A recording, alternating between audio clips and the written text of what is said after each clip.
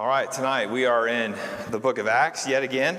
We started this series of Acts way back in August. We are well over the double-digit number of sermons that we have been a part of in Acts. And if you remember, Acts chapter 1, verse 8 lays out the structure for the whole rest of the book.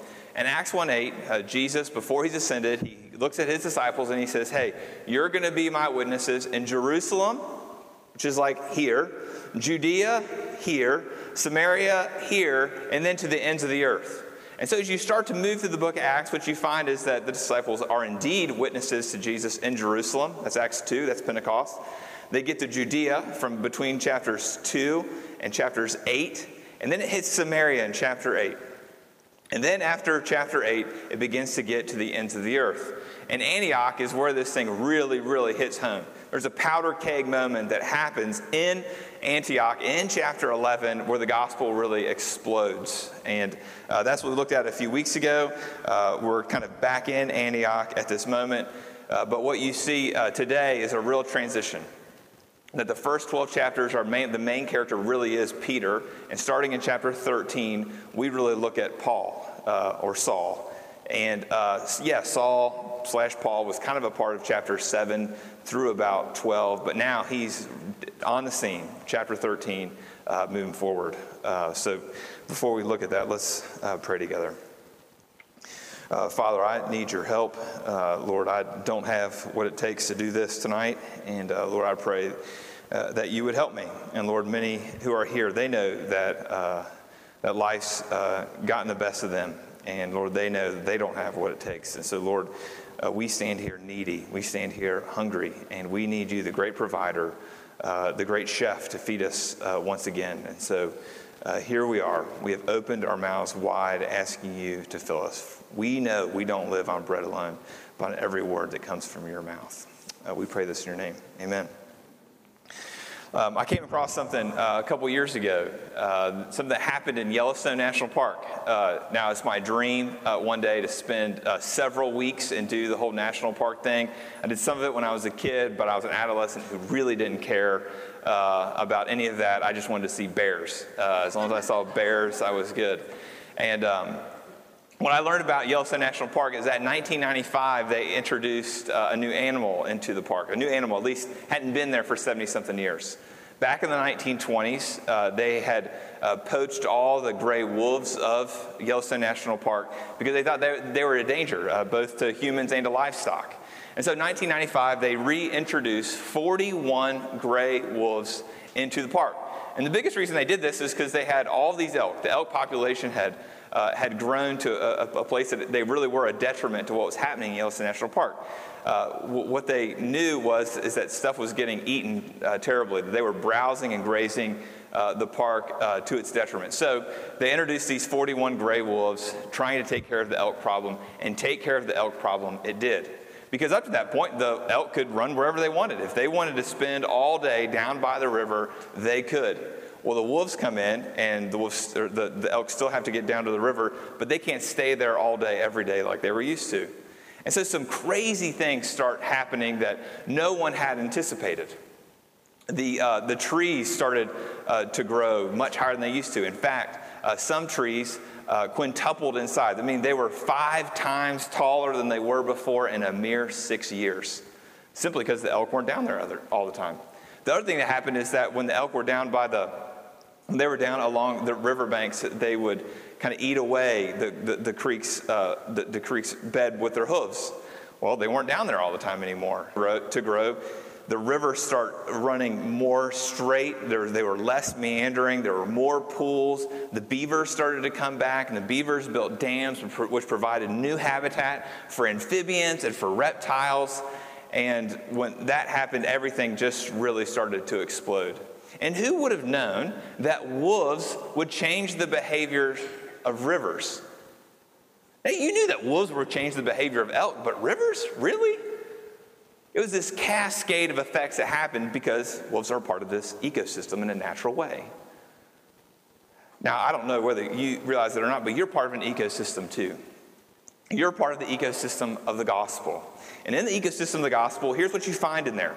You're going to find theological tradition. You're going to find the Bible. You're going to find your own missional cultural context, where we find ourselves in 2019 in Lexington, Kentucky. That's part of the ecosystem. What also is part of the ecosystem is the church. And so here we find ourselves in this ecosystem with all these different factors rolling around. The thing that's really hard about being 2019 in America is that there's been a wolf that's been extracted a long time ago. In fact, in a lot of ways, the wolf's never even been a part of the ecosystem. And part of that is being a multicultural church. Now, the reason that it's not in there, it's pretty obvious, isn't it? I mean, think about our country's history. And our country's history was founded really to provide a monocultural setting, that we have this legacy of slavery that automatically puts walls up in our society between who's in and who's out. And the effects we still feel today, 2019. But for many Americans, increasingly so, the choice is the choice to be monocultural is already impossible because they live in spaces where there are so many different races and so many ethnicities that are represented there. But for others Americans, the choice is very soon going to be impossible because whites by 2045 will no longer be the majority in the U.S. Now here's what I found out about Lexington. In Lexington, since 2000, our non-white population has almost doubled in 19 years. Therefore, we've got to do some gospel thinking about this. But the good news is that though multicultural ministry may be a new subject for you, it's a new subject for most American Christians because we, for the most part, have done church in monocultural ways. This is not a new issue for the Scriptures. And so we're going to look at Acts chapter 13, verses 1 to 4 today. And what we see is that when they start including non-Jews into a mostly Jewish church, it was like inserting a wolf into Yellowstone. It had an impact that no one thought possible in Antioch, and I think we need to see what this dynamic will do for us, for this is what God desires. So let's read our passage together. Now, there were in the church at Antioch prophets and teachers. There's Barnabas, Simeon, who was called Niger, Lucius of Cyrene, Manaen, a lifelong friend of Herod the Tetrarch, and Saul. While they were worshiping the Lord and fasting, the Holy Spirit said, Set apart from me Barnabas and Saul for the work to which I have called them. Then, after fasting and praying, they laid their hands on them and sent them off. So being sent out by the Holy Spirit, they went out to Seleucia, and from there they sailed to Cyprus. The word of the Lord. All right, 2 points tonight. They're in my sermon title. An unlikely team and an impossible task. An unlikely team, an impossible task. So let's look at the unlikely team. We see it in verse 1. In verse 1, you see 5 different names. And those 5 different names, they comprise this team of prophets and teachers there in the church in Antioch. The first person who's on the team, there's Barnabas. We've already heard about Barnabas in the book of Acts, but here's what we know about him. We know he's a Jew. We know he's from Cyprus. And if he's a Jew from Cyprus, that means he's a Hellenistic Jew. That means he's a Greek-speaking Jew. And he really is the first official leader in the Antiochian church. And he's described in Acts 11, where we hear a little bit about him, he's described as someone who's made glad by God's grace. And he was a good man, and he was full of faith. It says Barnabas, first member of the team. Second member of the team, look there in verse 1. The second member is Simeon, who was called Niger. Now, Simeon, who's called Niger, this is the only place we have him in the New Testament, so we don't really know much about him. However, his other name, Niger, makes him a dead giveaway. Niger is Latin for black. And so most scholars think that Simeon was likely a dark-skinned man from Africa. All right, who's the third member? You see him? Lucius of Cyrene. Now, we've seen Cyrene a couple weeks ago. Cyrene's a town on the northern coast of Africa. So here we have another African brother who's a part of this team of teachers and prophets. Fourth one, Manaen. Manaen's a really interesting cat here. Manaen is said to be a lifelong friend of Herod the Tetrarch. Now, lifelong friend could also be translated as foster brother. Okay? So Manaen was someone who grew up in the same household as Herod the Tetrarch. Now, Herod the Tetrarch was the most powerful political figure in the Middle East. Remember, he was the person who was set by Caesar in the Roman Empire to rule over this section of the Middle East. Herod the Tetrarch, that was more or less his adopted brother. So here you've got a card-carrying Gentile. He's a Gentile of Gentiles. Whatever Jews have in their mind is this is what a Gentile's like, that was Manaen. All right, so that's the fourth member. The last one, Saul. Saul's the most familiar to us, right? Saul is, in chapter 9 of Acts, he's set aside as the apostle to the Gentiles. Now, if you know a lot about Saul, you know that Saul's got everything Jewish going for him. He's got all the credentials. He's got way more Jewish credentials than Peter or the rest of the apostles even thought about having. So it's a little odd, isn't it? That he would be the one that's set aside to be the leader of the non-Jewish church. It's almost like God is saying, all right, Saul, you're going to be the apostle of the Gentiles because you're the most unlike all the Gentiles to reach them. So if the Gentiles are going to be reached, I'm for sure going to get the credit for it because you've got nothing going for you. And that was their team.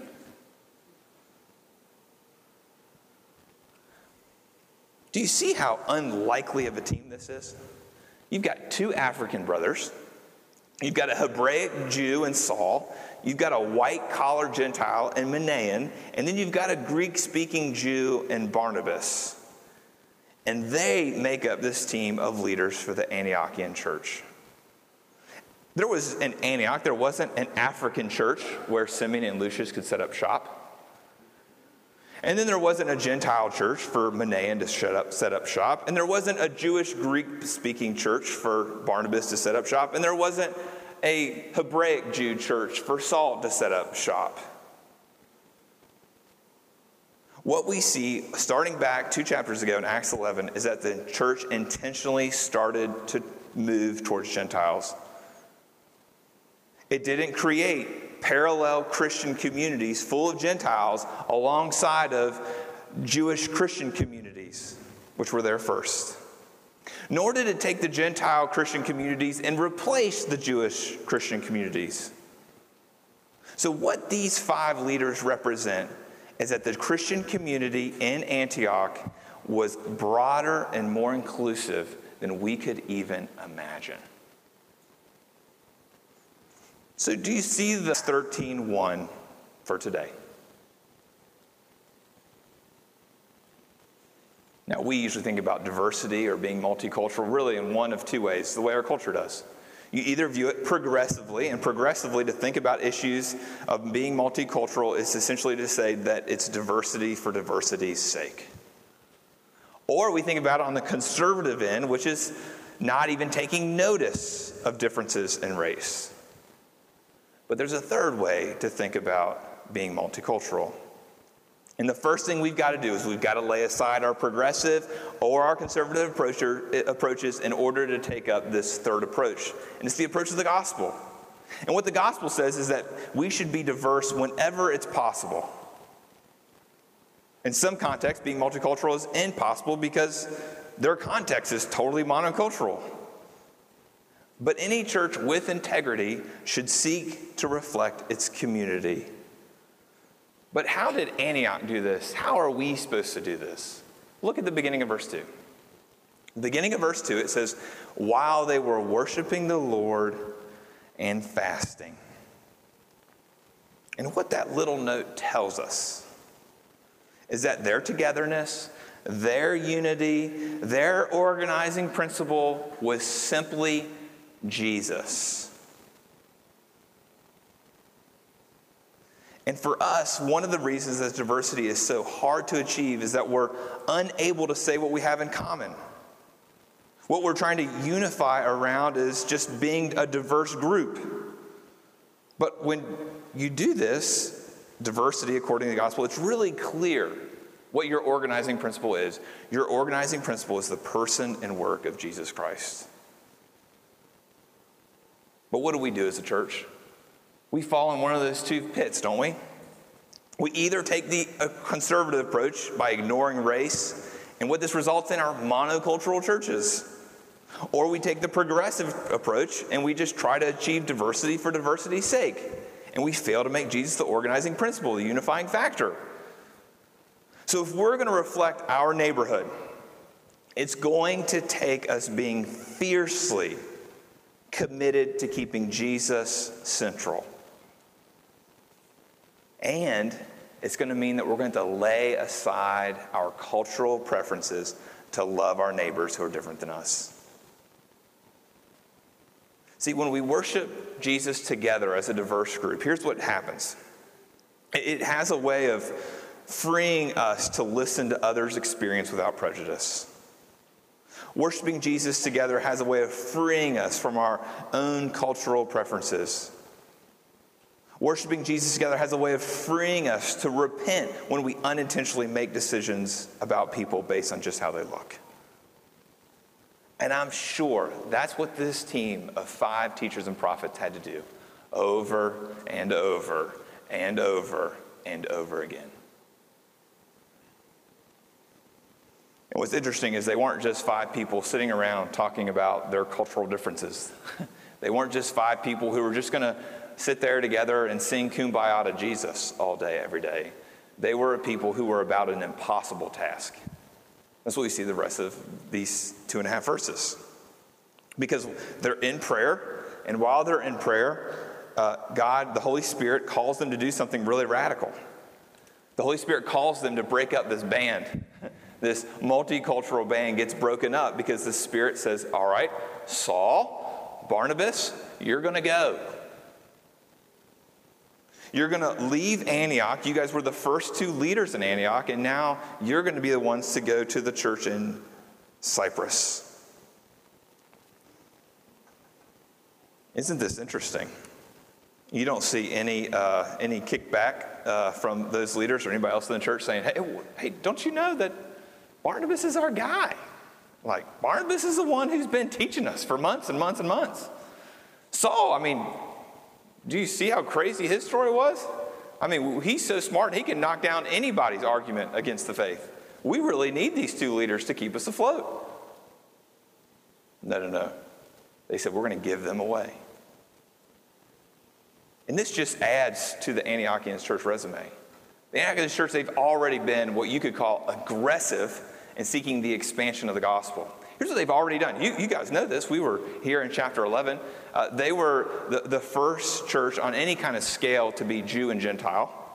They've got that going for them. They were the first church to give away a ton of their money to a church that they've never even been a part of, 500 miles south of them, because there was a famine in Jerusalem. They give a ton of money away down to the church in Jerusalem. And now here they are, continuing to be aggressive by setting aside their 2 foremost leaders to give away as missionaries. They're the first ones to do it. Just think about if I came up here and said, all right, people, Hope Presbyterian Church, we're 2 months old, not even, and here's what we're going to do as a church. We're going to be multicultural, we're going to give away a ton of money, and we're going to start new gospel works by giving away some of our key leaders. What would you guys say to me? You'd say, Marsh, you have lost your mind. That's a little arrogant. Aren't you trying to play the heroic card here? Don't we need to move a little slower, be a little more deliberate, put together a long-range strategic plan? Don't we need to take care of ourselves first? We don't have a building. We've got 1 million kids. What are we supposed to do?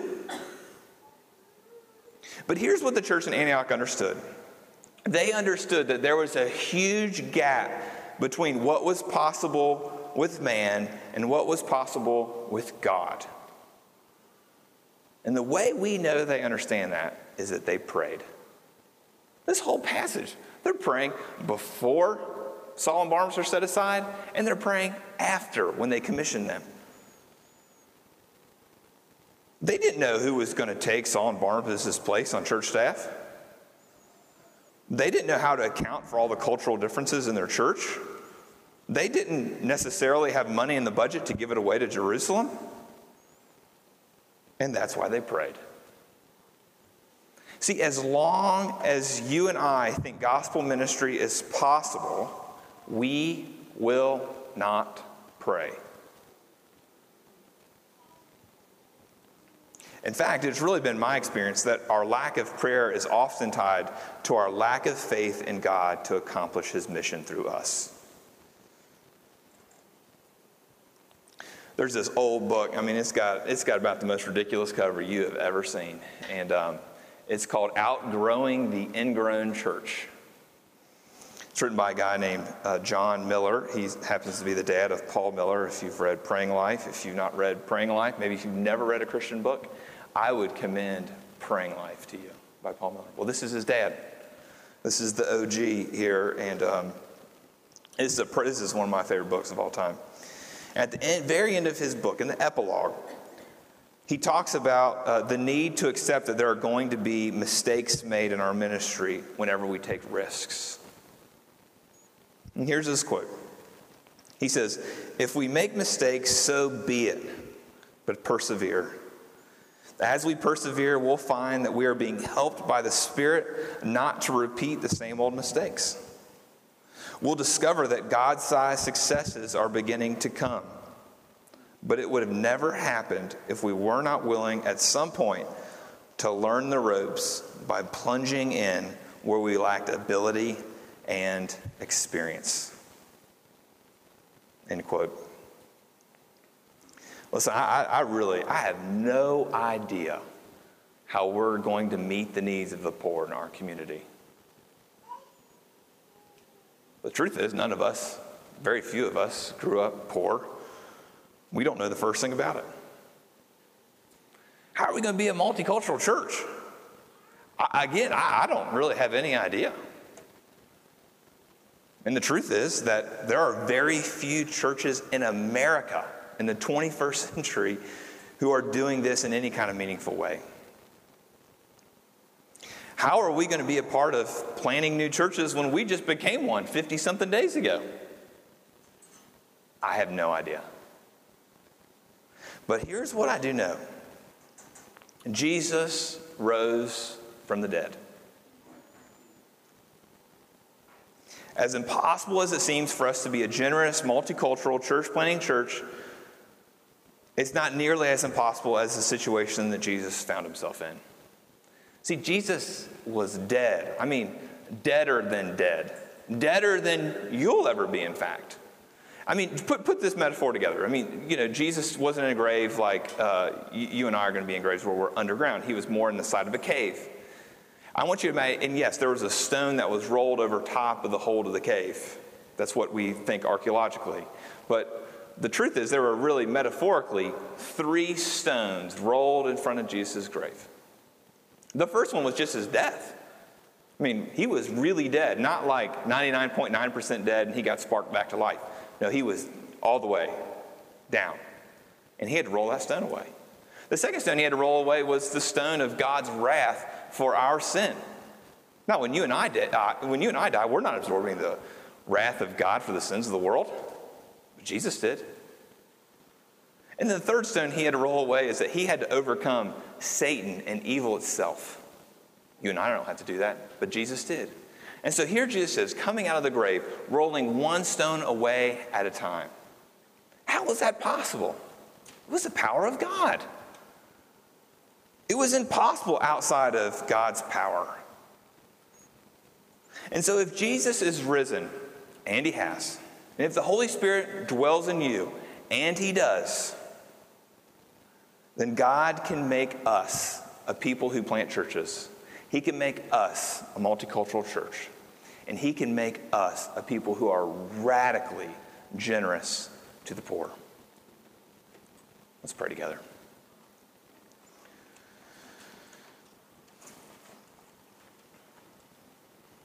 And Father, song I heard today on the radio, Lord, I thank you that you rose again from the grave. Lord, without that, we wouldn't have the Holy Spirit. Without you raising from the grave, we wouldn't have hope that these kinds of things are possible. Lord, without you raising from the grave, we'd have no hope of eternal life. Lord, without you raising from the grave, we'd have no hope of getting a new body. Lord, but because all these things are true, Lord, it's only appropriate that we would sing. So, Lord, you empower us to do so. In Christ's name, amen.